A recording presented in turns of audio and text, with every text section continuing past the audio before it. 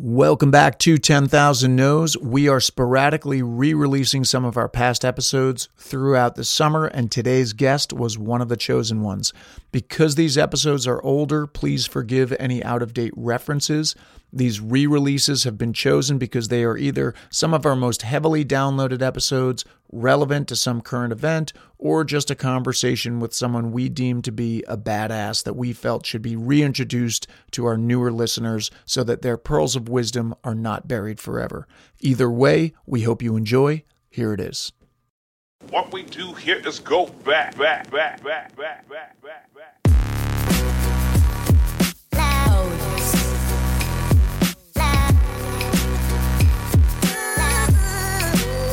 This is Matthew Del Negro, and you're listening to 10,000 No's.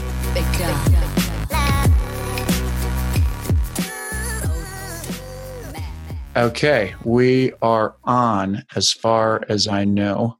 I'm here with Siri Lindley. How are you?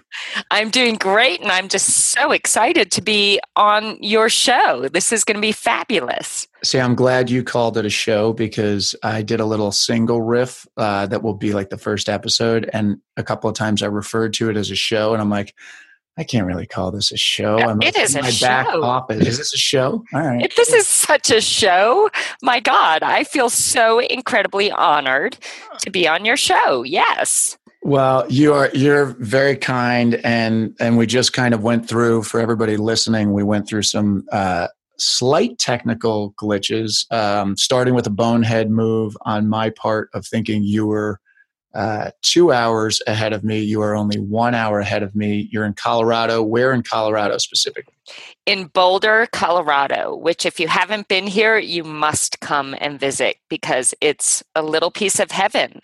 Yeah, I love Colorado. I love it. I've skied there. I've whitewater rafted there. I've mountain biked there. I've done a bunch of stuff. I don't like to call it golf when I'm out there, but I was on a golf course with clubs and friends, hitting a little white ball, but it's not, not great what I do, but that was a long time ago.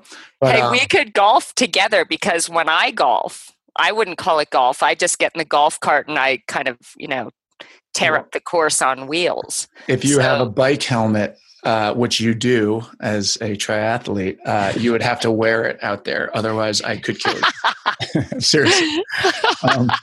So first of all, okay. So I don't even know where to begin with you because there's so many cool things to talk about. And I have just come to the conclusion with this whole, that's a problem. See, I have to turn you up and then I'm going to hear when emails come in. That's a problem. Hang on a second.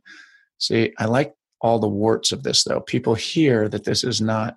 All right, turn that off. There we go. Even further proof of how incredibly popular you are. I mean, like 15 emails a second is incredible. Yeah. Okay, so you're kind of like playing right into what I suspected you would do, which is a great place to start. What I was about to say was we're not going to get to everything. We're going to have a little conversation. We're going to touch on a few things. I'm sure it's going to be cool because it's you. We're not going to get your whole life story, and you will hopefully come back to the show at some point. I am now confidently calling it a show. And but you played into my you've played right into my trap with your complimenting me, which is what you've done since I met you, which is you're very, very kind and you compliment the shit out of me, whereas I think you are a total rock star. And I don't want to just blow smoke up your ass because people will listen to this and stick their fingers down their throats if they hear two people complimenting each other. But we'll start with a little game, which is see if you can guess who this person is. They're kind of a little bit of an underachiever, but anyway, I'll just tell you a couple of things this person's done. She's the 2001 ITU Triathlon World Champion, as well as the winner of the 2001 and 2002 ITU Triathlon World Cup Series and the 2001 ITU Aquathon World Championships. I'm probably butchering that. Perfect. She has coached a number of Olympic and Ironman athletes and champions, including Marinda Carfry, I'm probably butchering that, Leon DeCave, Sarah True, Susan Williams. In 2014, she was selected to be a member of the inaugural International Triathlon Union Hall of Fame class. She also, just kind of on the side, worked as a television sports analyst covering triathlon and field hockey events for NBC during a little thing we like to call the 2004 Summer Olympics. She's reported on NCAA field hockey, NCAA Final Four, Big Ten tournament for NBC, CSTV, TVNZ. Not to mention, in 2007, she was brought into the Brown Athletic Hall of Fame. 2001, she was the Female Duathlete of the Year. 2001, she was also Triathlon Magazine's Triathlete of the Year. She's a total underachiever. She is not a good person. She's mean. She's sarcastic. I don't like her at all. She makes me feel like shit when I talk to her. I suck. I basically just suck, Matt. That's the thing. So you are, it's unbelievable when I read that. Like if you went to Wikipedia for me, it would probably say, Matthew Del Negro is an American actor. And then it'd be like, true. ... So like literally that list is so crazy to me. As I think I don't know if we ever talked about this. I played lacrosse at Boston College, which was D1. I wasn't a great player. I kind of worked my ass off and was okay. But, I know what it took to get to that level. And it took a lot of hard work and everything. When I read things like, it's so easy to be like, oh yeah, this is, Siri Lindley. She's, a triathlete, world champion. It's like, let's just stop for a second. World champion. I mean, it's crazy.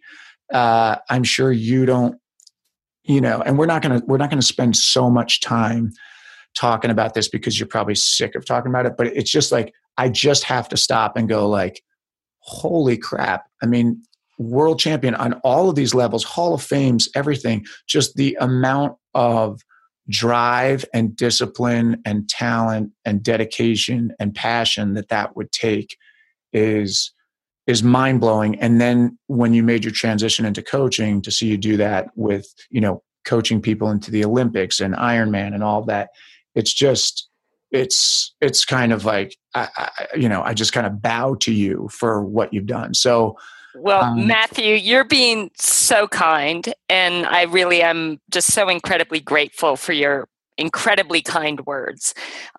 See, I look at you and think this guy Matthew is an absolute all-around rock star in every way, not just with what you do in your life and the kind of father you are, the kind of husband you are, but the kind of person you are, most importantly. And I thank you for all of this. And it's funny because you read that list and a lot of stuff, I'm like, oh, wow, I forgot about that. So it's strange. It's strange because from that list, really what I was after from the beginning was just to somehow find a love and respect for myself, because I was lacking that for a long, long period of time. And I was so desperate, I guess, in my early 20s to figure out, who am I and what am I capable of? And am I strong, or am I tough, or can I get through something hard? Like, who the hell am I? And this process, and speaking of lacrosse, which, by the way, that's awesome that you played for Boston College. That's incredible. Thanks. And let's be real. How amazing is that sport? It's an incredible sport. And that was actually my true love in college at Brown University was cross.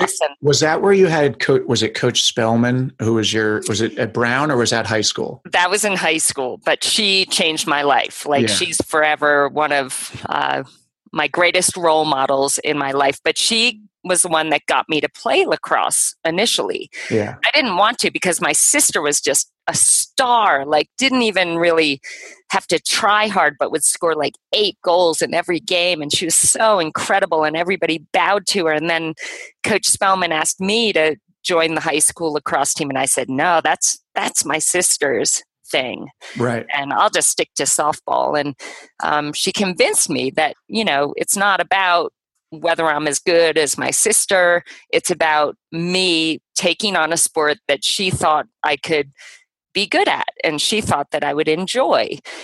So I took up the sport and I fell madly in love with it and played it throughout college. And after college, I actually tried out for the USA lacrosse team and failed. Well, in my mind, I failed because I didn't make it and I kind of choked and I didn't play to my potential at the trials. And that really ate away at me. It ate away at me because I didn't go back the next year to try again.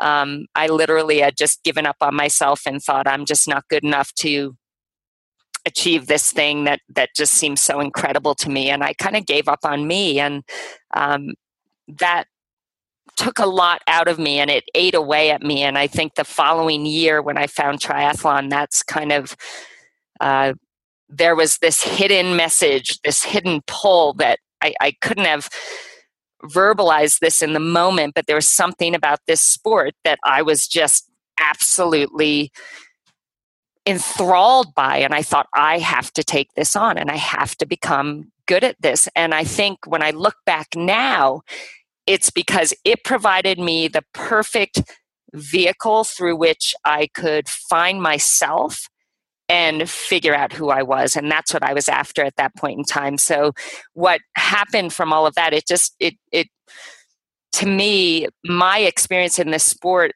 we all find an experience like this in our lives, something that draws us in and we can't really understand why. And perhaps we're able to be driven so hard by it and so passionate about it that it becomes this thing that you absolutely, nothing will stop you from making it happen. And everything inside of you, you breathe it, you eat it, you sleep it. Nothing will stop you until you get where you're trying to go. And that's what happened for me with triathlon. And those accomplishments are just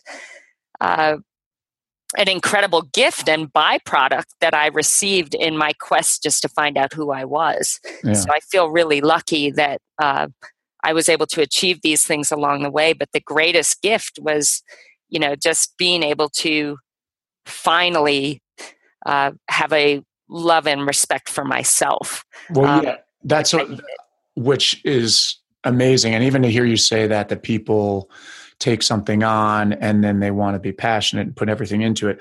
But still, most people that do that don't become world champions. So that's kind of, but that's not even, it's interesting. Like, I love hearing you talk because, I'm not real. Oh, by the way, for anybody listening, if you dig this interview with Siri, she's totally cool. And she's got this book called Surfacing from the depths of from the depths of self-doubt to winning big and living fearlessly. And it's really awesome. I had a chance to read it and it kind of, Siri and I had met and then I think you sent me the book maybe, or did I go get the book? I can't remember. Did I buy it? I think I gave it to you in person because I was so shy. I was like, oh God. And it's so awesome. No, but what you touch on in your answer is kind of what comes through in the book. And I think why, if the book is universal, because what you do really well is like, and this is kind of how I view my career, my acting is like, if people ever say anything, you're like, yeah, whatever. Like you did that. It's not about the accomplishments. It's not about that stuff. It's kind of the why underneath, like what drove you. And that's apparent in the book that you had this kind of, this childhood that from the outside looked like, enviable. It was a lot of like money and privilege, and you could get into or not get into the whole thing if you want, or people can just go read the book. We don't need to like summarize the book here, but I highly recommend it to anybody listening because what I love, and I kind of like, I don't even know if I could find it, but I dog-eared a bunch of stuff when I was reading it, and I highlighted and I wrote down stuff, and I'll try to find this one thing that I was I had written down while we're talking, but there's something in the book that I love, which is from the pain of childhood, you know, you put that together, and that is really the fuel that drove you toward the greatness that you've achieved. And it's the way you framed it and the way you kind of, I don't think you did in the beginning, you were kind of pissed off as a kid, but then you eventually, with, you know, mentors like Spellman, your high school lacrosse coach, or who was the dude in Maine? Was it your uncle, or was it one of the Bushes? One of like the guy that kind of, he took an interest in you and he was very encouraging to you. So, well, there were a few people. I mean, I know Marvin Bush, who is one of my dear, dear friends. What I loved about him as a young kid, in the summertime, so we would go to Kennebunkport, Maine. And I was so terrified of everyone and everything. I didn't talk much, certainly didn't say much.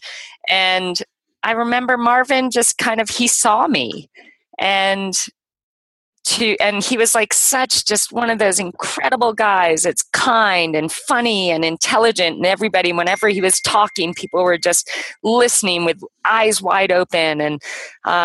And he saw me, and I remember my sister and I put on this dance party at the River Club in Kennebunkport, and we put signs up all over town, and we had chips and soda pop and everything, and nobody showed up until like 3 hours in. It was like maybe 9 o'clock, and Marvin and I think they were married at the time, his wife, or they were boyfriend and girlfriend at the time, but they showed up. And he said, "Hey, you know, the dance contest is on." And, you know, we won the dance contest because we were the only ones dancing. But like, he really, you know, he saw me. And I remember thinking, I want to be that kind of a person. Yeah. I want to be someone that makes people feel not only that they exist, but that there's something special about them, especially when they don't see that in themselves. Yeah. And I want to make people feel good, and I want to make people laugh and smile and just be seen. So he kind of became a role model for me as far as the kind of person I wanted to be. And that gave me, you know, a little bit of confidence that, okay, I'm not totally invisible. So if someone like him can see that I'm here and I'm worthy of his attention or friendship, then I must be okay. Right. But I think you're also thinking of Brett. Oh, your uncle. You had the my uncle Boyce. Yes. Yeah, the guy who. Well, no, but I actually wasn't. I was thinking of the one you just the Bush that you just mentioned. But you also, I was going to get on that later, which was that you had someone in your lineage who was an Olympic. What was he? A crew? He was a rower. Yeah, 8-man crew, and in I believe it was. Oh my God. 1964, they won the gold medal. I believe it was 1964, the Tokyo Games in Yes, Tokyo. And they all had their gold medals stolen. And it was like devastating. But this guy, he's like a beast. Like, he's just handsome, huge man that I had so much respect for because he was such a great athlete. And he used to always say, "I see something special in you, Siri, you know, go after your dreams." And when he was a second person I told after telling my mom about how desperately I wanted to take on this sport. And, you know, I said to my mom I wanted to be the best in the world, which was totally embarrassing because it's not the kind of thing I would ever say. And I couldn't believe it came out of my mouth, but that actually became my mission. But when I told my Uncle Boyce, he was very encouraging as far as saying, if you want something bad enough and you're willing to do the work, go after it. And well, you know what? It's so I had written down when I read this book, and this was a while ago, but I had written down on this page where you talk about Uncle Boyce, right? B-O. Yeah, Boyce. Yeah. I wrote down lots of models in her life for greatness. Olympic gold is within reach because she knows someone. And there is something like, you know, there is that, you know, like Malcolm Gladwell talks about it, how Bill Gates, you know, it's this combo of what was the outliers. He talks about how it's this combination. I believe that's where he talks about 10,000 hours. But he also talks about how, it's just like, sometimes it's also a combo of fortune, of being in the right place. Like Bill Gates and his friends were in a community that there happened to be all these computers available to them in this computer room at a nearby school or whatever it was. And they all went in there, and then they were obsessed with it, and they did all the work, and they got so much better. And, when they were really young, but it was also that opportunity that they had that someone else might not have had. And it's, kind of, how they talk about luck is opportunity plus preparation. And it's kind of, you had the opportunity of being around someone like that, but then you did the work. And I also think like your mom, I mean, it's funny. We're not going to get to a tenth of the stuff I want to talk about. Your mom sounds awesome, by the way. Yes, like just a total badass, cool person who was like kind of, it sounds like when you were a kid, she was forced to hide her light under a bushel in terms of now, can you get into like, I guess you can, you wrote a book about it, but like totally. Your stepfather is and all that stuff. Yeah, I mean, I guess to lay out the story of my amazing mom, who to this day has just been my most incredible supporter. And growing up, I mean, the first 4 years of my life were amazing. My mom and dad were married, and we didn't have a lot. We lived in a tiny little yellow house on a river, and but there was so much love and so much just tenderness, spending time together and doing the simple things in life. They ended up getting divorced when I was 4, and my mom fell in love with Frank Gifford. And from the beginning, it was kind of very up and down. And all I knew as a 4-year-old kid is that this guy, you can kind of, I feel like kids are really good at this, that they can kind of feel an energy or feel a vibe around people. And all I remember is the first time I met him, he walked in through our front door of our house, and it was as if this big, dark, stormy cloud was ascending on our entryway.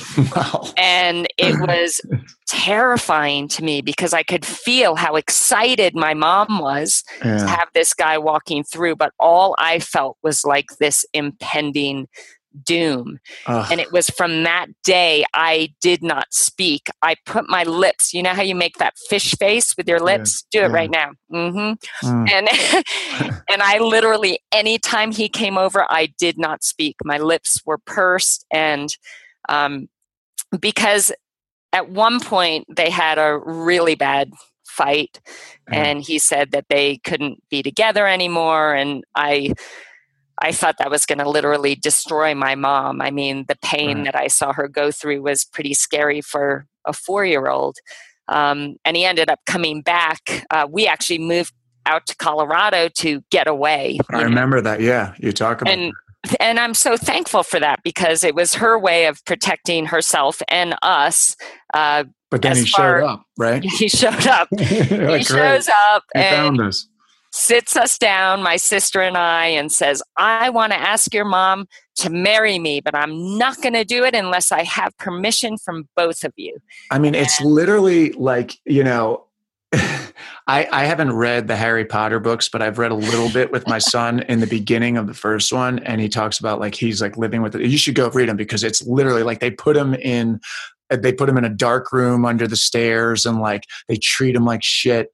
And it's so frustrating to watch this happen. And he's this special, he's got this special power, and he doesn't know he has it. He doesn't know where he came from, because his parents were killed in an accident or whatever it was. I never saw the movie, so I'm totally bastardizing this. Sorry to any fans of it out there. But that story is like very much, it's got the same themes as your story. And it's so, when I read the book, it's so frustrating to read it.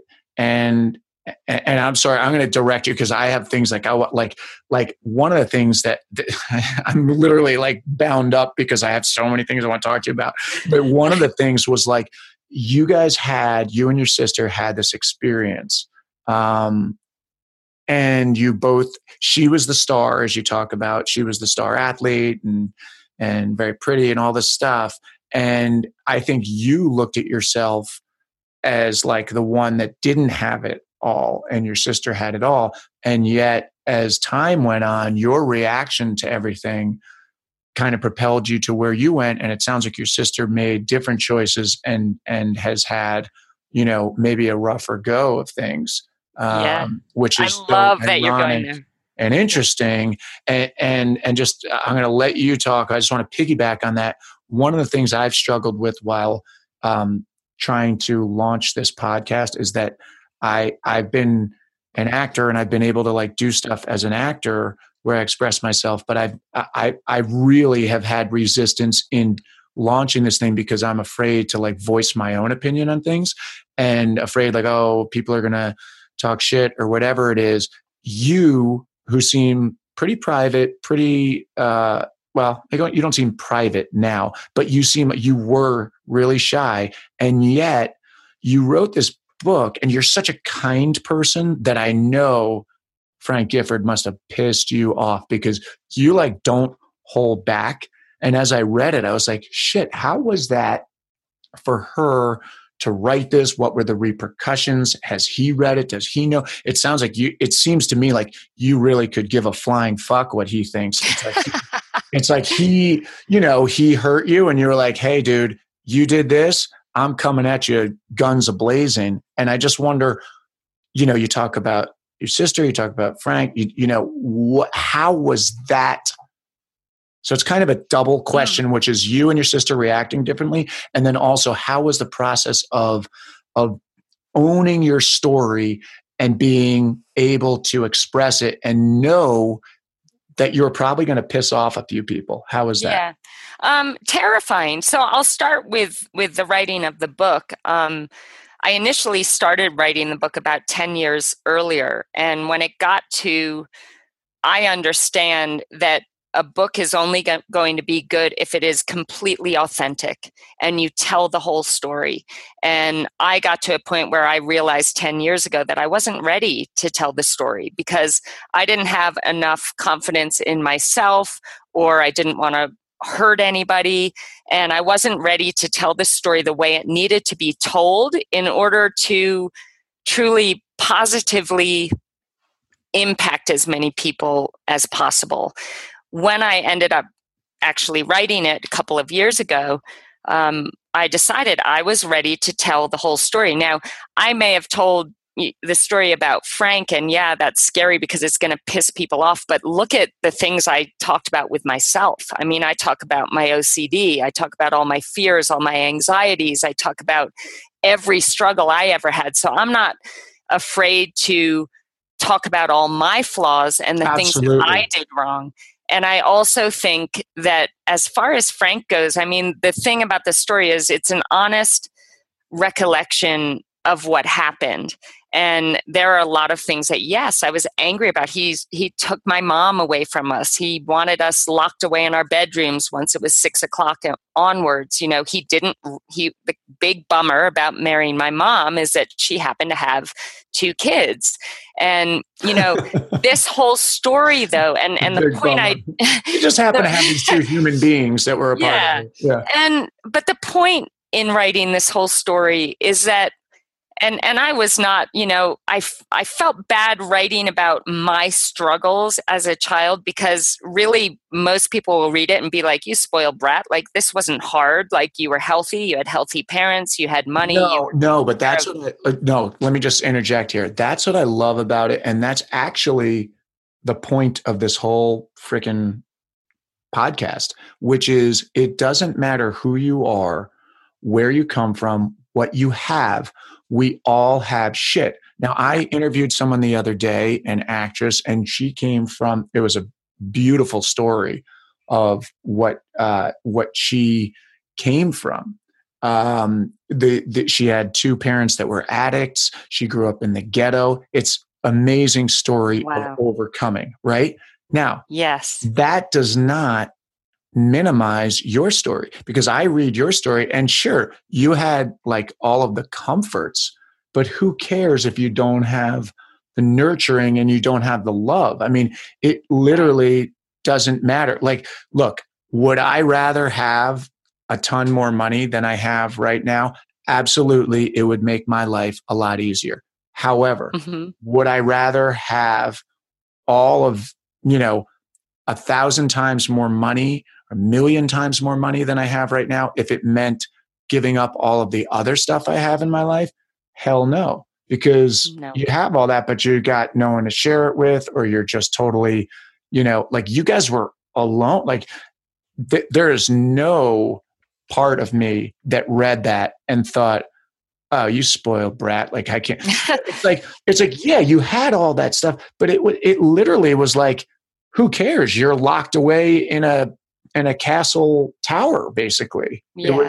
It was like, it's awful. It's like Cinderella, Yeah. Well, thank you for appreciating that. And it was, but the thing, to go back to Frank, I mean, I look back now, that whole experience I'm grateful for, because it made me who I am today. And which brings us to talking about the difference between my sister and myself. But there are a lot of things that I am grateful for. I'm grateful he paid for my college. I went to Brown University. I could have never gone if it weren't for him. So there are things that I'm thankful for.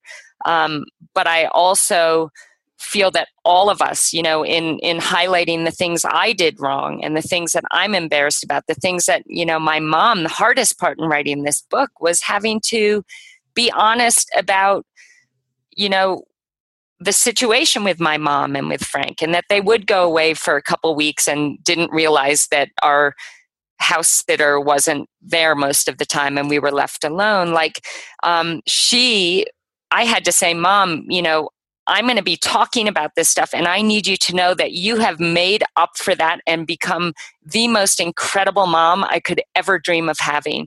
Your support and guidance and mentorship, you're an incredible role model for me. Everything about who you are today has made me who I am today. And that time forced me to be strong and be resilient. And I'm thankful for that. So I hope it didn't come across as me really bashing Frank. It was just being honest. It's totally, just so you know, it's such a vulnerable, honest book.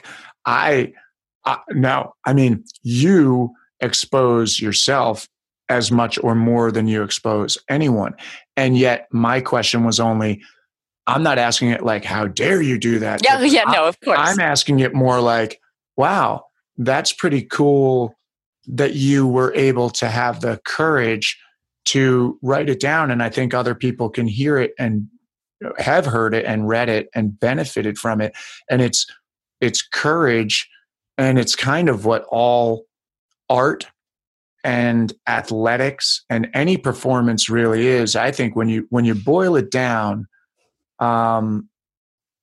whether it's, people go crazy for sports, right? And people go crazy for, celebrity in some sort. Nowadays, unfortunately, sometimes a celebrity is coming from something that's not so, noble, but in its best forms, I think people are cheering for the hero in themselves and the person who, was able to go swim 2.2 miles and bike 110 miles and then run a marathon and do it under some incredible amount of time, because we're cheering for that potential in ourselves. Mm-hmm. And you have actually done it. And I think with the book, you've done a different version of that, which is people read the book and they're going like, wow, I have, maybe more troubles than you, maybe less troubles than you, but whatever. I have troubles, you have troubles, but you had the courage to put it down in writing and expose yourself for everybody to see it and learn from it and be inspired. And it's really awesome. I mean, I hope I can do something like that where, I can allow myself to be vulnerable enough that people, whether it's listening or watching or reading in some form, can go, oh, like he went through that, then I can deal with this, and that's kind of what your book does and what your whole life is to me. And that's why I love, Matthew, that you're doing this, because I felt when you told me about this project, I thought this is so perfect for you, because I totally get the, okay, you're making yourself vulnerable by coming out and speaking your opinions and talking about things that you're passionate about and putting yourself out there.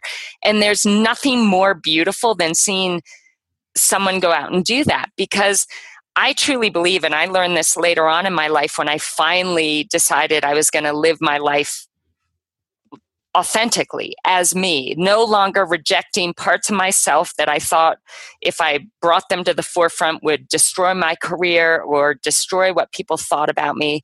And that is being gay. And once I decided to not hide that anymore, I cannot tell you the power that being authentic brought me in my life, whether it was through deeper relationships, deeper friendships, more trust from my athletes and the people around me, greater career opportunities. Because what I realize now is that when we hold back from presenting our whole story, our whole honest self, our everything about us, when we hold or stop short of presenting all of who we are less powerful. There's something hidden that people pick up on. They don't trust quite as much because they're like, they're not saying something, or there's a little bit of a wall here.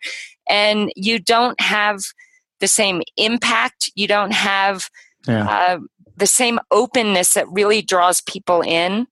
And what I loved about you when I met you is that your openness and your ability to be vulnerable, because you did allow yourself to be vulnerable, and vulnerability holds such power and beauty to it. And I know men maybe get uncomfortable when we talk about being vulnerable, and maybe Shut the fuck up, Siri. See, but I'm not fucking vulnerable. What are you fucking talking about? But there is a power in vulnerability, and I think that because when someone is being vulnerable by opening themselves up to us, good, bad, ugly, all of it, there's so much that we all can either relate to or learn from.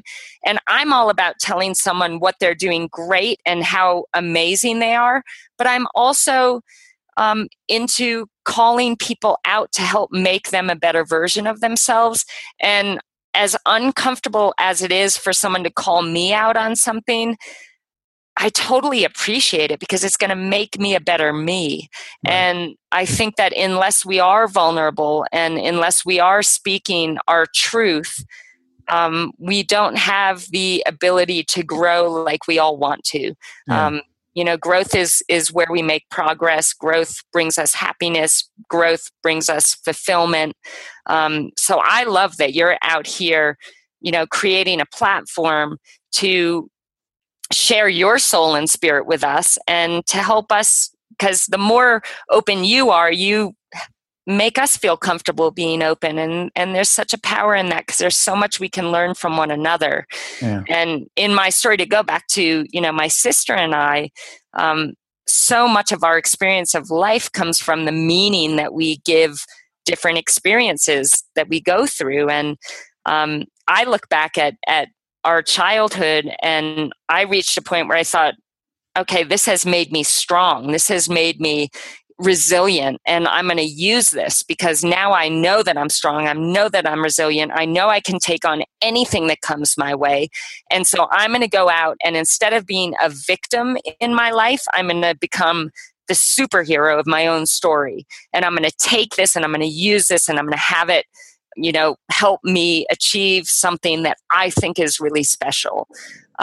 Whereas my sister, who had all the talent in the world, she was definitely the beautiful one and the smart one and the amazing athlete. And it seemed everything just came so, it was just easy for her because she was so talented.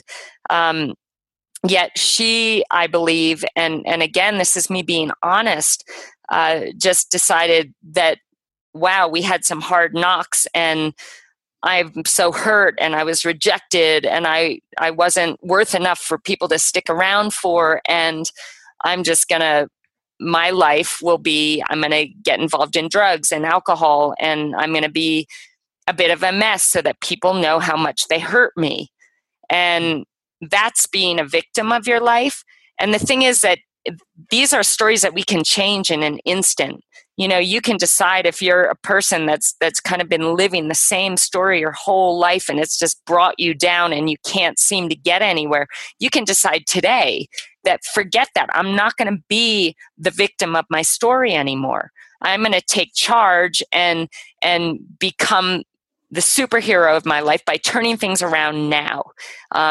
And so I think the more we can connect to who we are and understand, you know, what our mission is and what fires us up, and be able to see the strength within ourselves, that we really should be encouraged to go out there and be all of who we are, because that's where you'll discover how life can really be extraordinary if you let it be.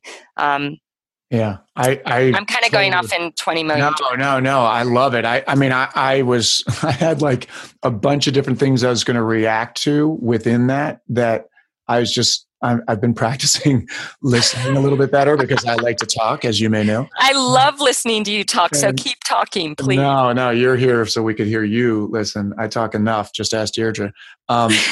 It's you know, but I had so many things, but I'm like, you know what? Maybe she's going to put it in a better way than you can, Matt. So why don't you just stay quiet? And you did. First of all, thank you for saying that about me doing this. I agree with you. And it's funny. You're my second interview, my first remote interview, my second interview overall. And I had the one interview the other day, and I texted, I was texting with my sister the next day.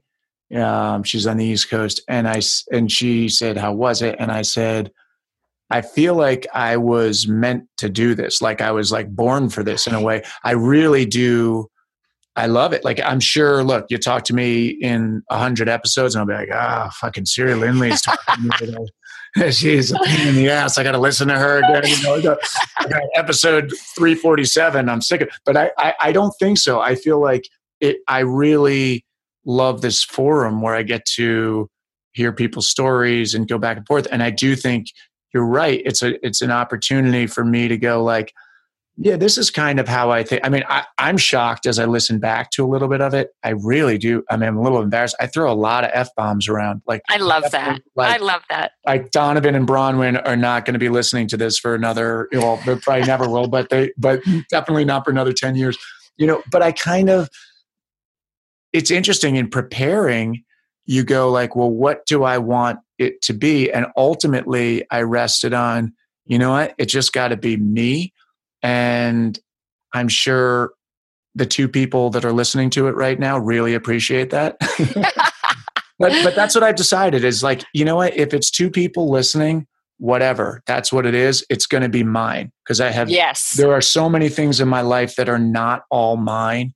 And I have to kind of make compromises to do them, to be a part of them. And I think the beauty of this thing is like, it's pretty self-sustainable and I can just do it. And if it costs me a little bit of money out of my pocket, and I feel like the reward I'll get in the conversations I'll have is enough for me. And if it ends up being more than that, that's great. But one thing I wanted to say while you were in there in that riff, for people listening, and I'm talking to myself as well.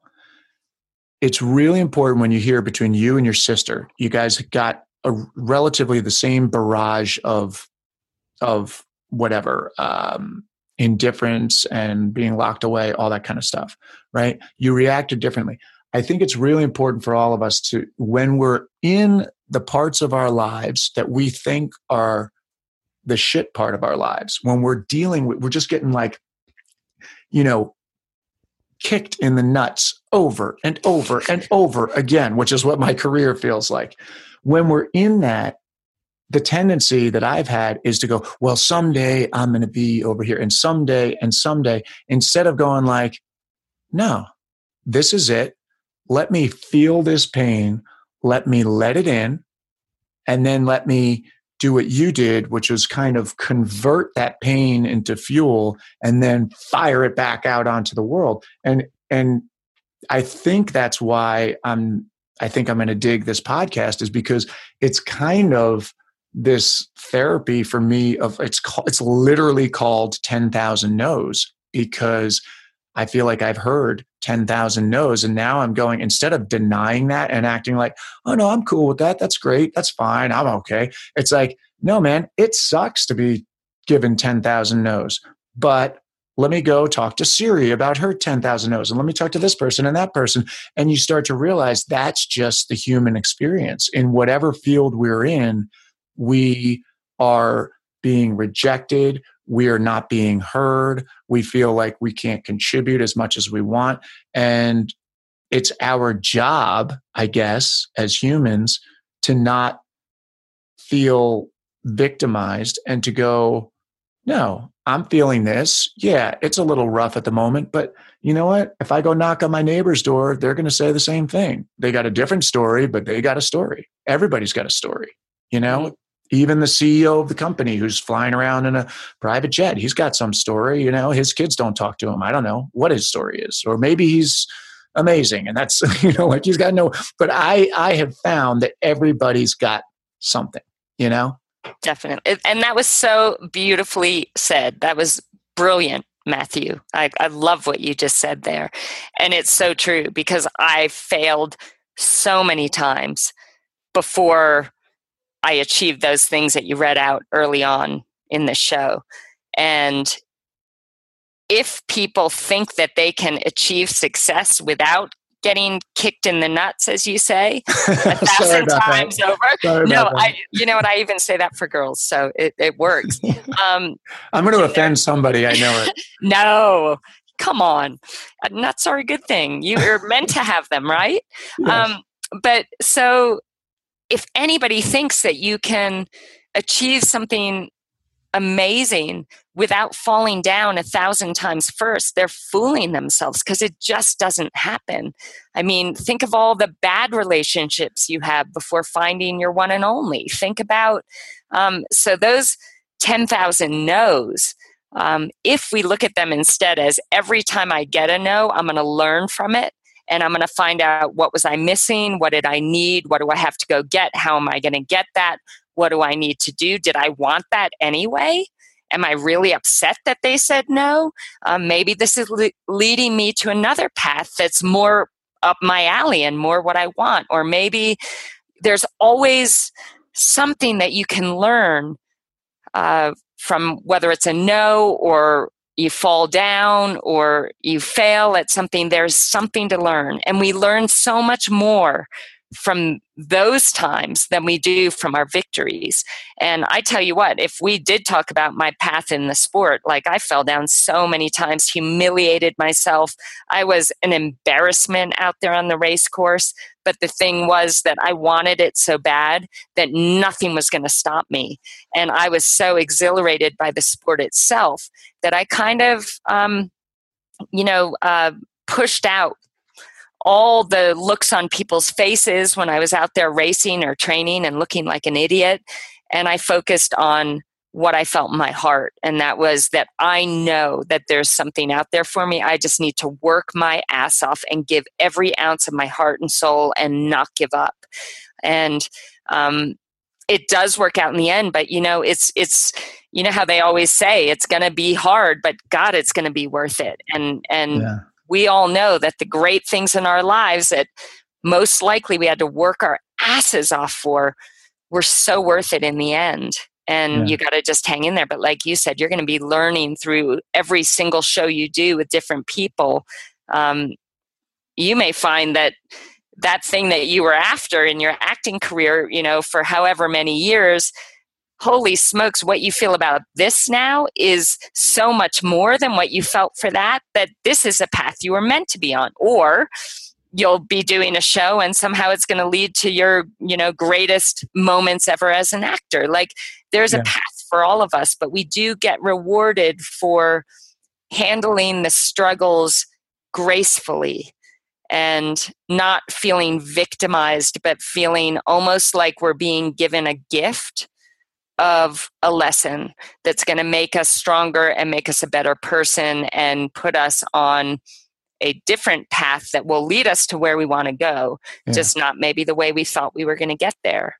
Exactly. Well, what's cool about that you're saying that is that the woman that I interviewed the first was someone that, I had you lined up. I have a bunch of really, I think, interesting, super intelligent, super accomplished people lined up. And I happened to be working on this new gig that I'm doing on that show Goliath on Amazon with Billy Bob Thornton. And my first day on set, I started talking to this other actress in the scene, and she just kind of, somehow it came up. She said both my parents were addicts, and then she kind of went on, and I was like, hang on a second. I'm like, I know you don't know me, and I know this is weird, and I haven't even started this podcast yet, but would you mind if I would you mind if I interview you? Would you mind if, let's not talk about your past for a little bit. I want to get it on here. I was like, kind of felt weird about it, but she was like, yeah, sure. So she was my first interview. And, we worked for like 2 days after that. And then we just worked yesterday after having done the interview. But I kind of said, let's just not touch on your past until we get, and her story was amazing. And what I'm finding is this thing dovetails perfectly with my career, because one of the problems of being an actor, one of the challenges is that you have so much downtime in between gigs. And I always say I'm working harder when I'm not working. When I work, that's the reward. I would do it for free. But looking for work sucks. It's a drag. But you're auditioning and all that. But you're always doing stuff to kind of, you want to be doing stuff to inspire yourself. And for me, this feels like kind of the perfect thing. It's like I'm being inspired. I'm going to get, talk to all these amazing people like yourself, and then meeting people when I'm acting that might be inspiring to me, like Tony Torres, who's the woman that I interviewed the other day. And all of a sudden you're like, oh, so my acting life is feeding the interview life, and the interview life might feed the acting life. Yeah. And I don't know what the plan is. I don't know where it's going. I literally don't know how each interview is going to go. I mean, I kind of, that's where this thing will even, sink or swim, is like, I don't know if people are going to be into the style that I particularly like, which is a conversation like this where we don't know. I don't have talking points. I mean, I have a couple of little notes jotted down that I wanted to talk to you about. We haven't gotten to some of them. We probably won't. I have your book over here, has a couple of highlighted, but I basically was like, you know what? It's kind of like Woody Allen talking about making a movie. He says, cast it right. That's 99% of the job. Really. And it's like, you cast it well, and let those people bring their gift to the set, and then try to catch lightning in a bottle. And that's kind of what I would like to do with this, which is like, I know, I'm going to link up with you online. That was a little, I didn't know if we were going to make it this morning with the logistics of the technology, but we got on there, and I knew if you and I were talking, at least one little gem would come out. And I would, argue that a bunch of gems came out with you talking. And that's kind of it. And it's like, we'll get off this call and I'll go, oh shit, I wanted to ask her about this, and this. And it's like, you know what? That's what we got today. That's it, folks. And then hopefully, like a couple months from now, a year from now, whatever, I'll call you up and be like, hey, you want to come back and talk about whatever? That'll be episode 343, like you spoke about earlier, where you're like, darn it, Siri. That's going to be where my assistant's assistant is like, Mr. Del Negro, Siri Lindley's online too. I'm like, tell her to fuck off. Okay. Oh my God. Wait, so let me ask you before we get, I literally, like, I had so many I wanted to ask you about being in the zone. Are you sore? Because you're like your mom, we talked about a little bit. Coming out, we talked about a little bit. What I'll ask you, because I know you have an end time here, as do I. So let me just ask, what are you working on right now? What's next? Where can people find you? I already talked about the book, which is called Surfacing by Siri Lindley, From the Depths of Self-Doubt to Winning Big and Living Fearlessly. I think you can find that anywhere, right? Yes, anywhere, and on audiobook as well. Oh, do you do the audio?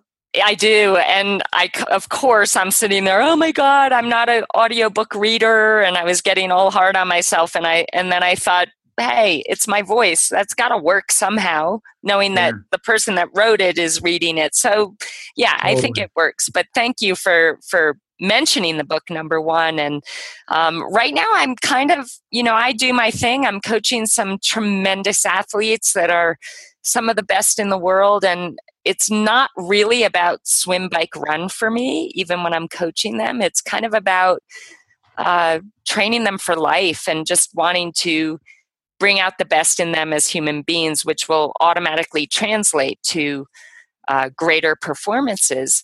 But I too I've got this fire inside of just wanting to get out there and speak more and touch as many lives as I possibly can through stories and experiences and insights. And I have so many incredible mentors out there, and you being a great inspiration for me as well. But the great Tony Robbins, he's been influencing me since I was 18.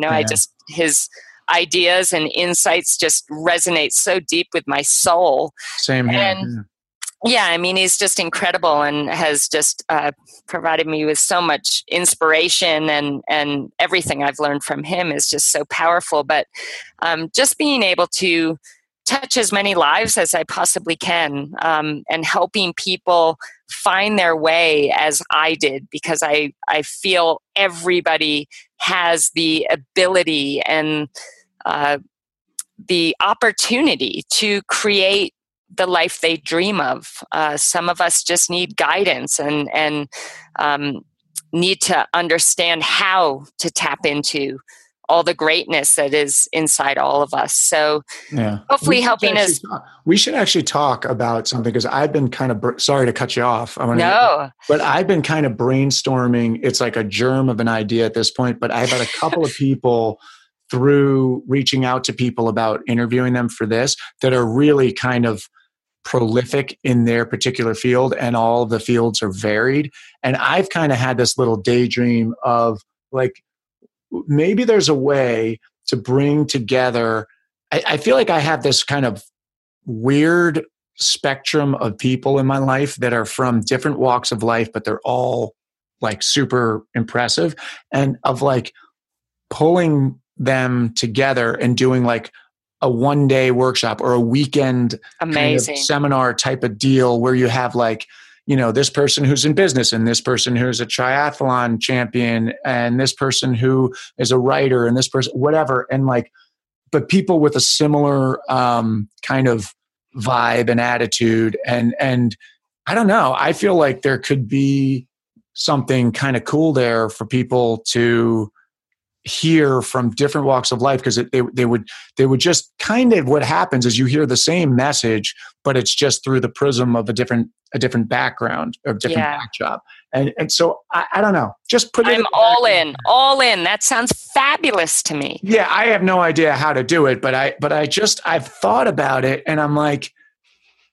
it seems like a waste of my resources not to pull some of the people together that I know that are like, I'm like, I definitely would listen to this person speak and, tell me about fitness, or this person tell me about business and how they handle money, and this person tell me about how they did go. You know what I mean? I don't know. Exactly. Just throw it in the back of your head, because, whatever.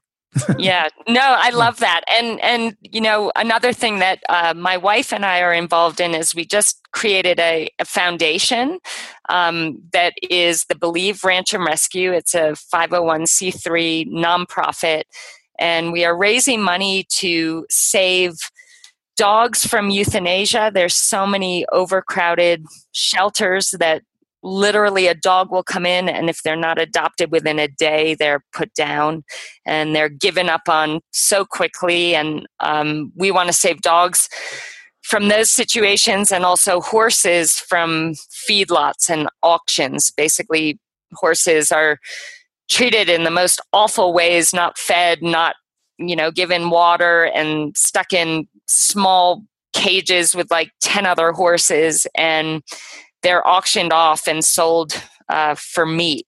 And it's just really horrible circumstances. And we're saving dogs and horses right now. We're doing it at a very small level because we haven't made enough money to save more than one at a time, and then give them medical care and training, and then adopt them out to hopefully a wonderful forever home.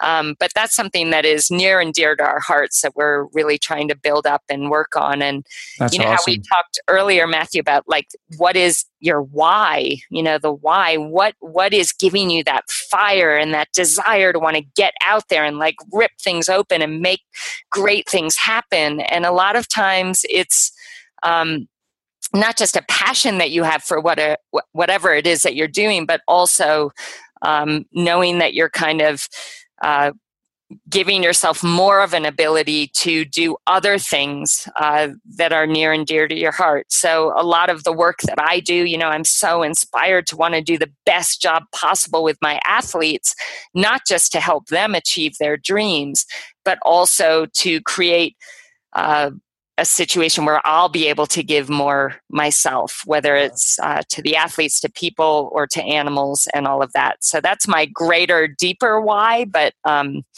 just with everything, live that's with passion. Awesome. Well, let me do this, because you probably, if you're like me, have a hard time plugging yourself. But I'll say yes, terribly. if there's someone out there, who's listening and happens to be flush with cash, then, check that out. What's it called? The Believe Ranch and Rescue? Believe Ranch and Rescue. We have a website, believeranchandrescue.org. And yeah, we've raised about... Look, maybe someone's listening to this thing 4 years from now, and they're like, they've got billions of dollars laying around, and they go, that would be hey, nice. Let's throw it this way. No, because that's what happens. I see it with my friends and myself, where, I think you have a great idea for a show or whatever it might be, and you just it would be a lot easier with funds. And you guys, I'm sure, are doing amazing things there, but it's like, you're like putting it together with chewing gum and tinfoil, and it's a lot easier if you had a couple of bucks behind it. So, whatever, just throw it out there. Thank you, Matthew. But you inspire me so much. I mean, your openness, your humor, your intelligence, like I couldn't wait to do this show with you. And I think it's going to be absolutely brilliant. I'm sure you're going to get way better guests on the show, but I feel really honored to have the opportunity to be a part of it at this stage of the game, because I know it's going to just be amazing. So, really, thank you so much. Well, thank you. You're very kind, and it's really nice of you to say. I don't know how I'm going to get, any better than this, but I appreciate that, and I really appreciate. I'm the one thanking you to come here and take your time, and I really, really appreciate it. This was really, really, really cool.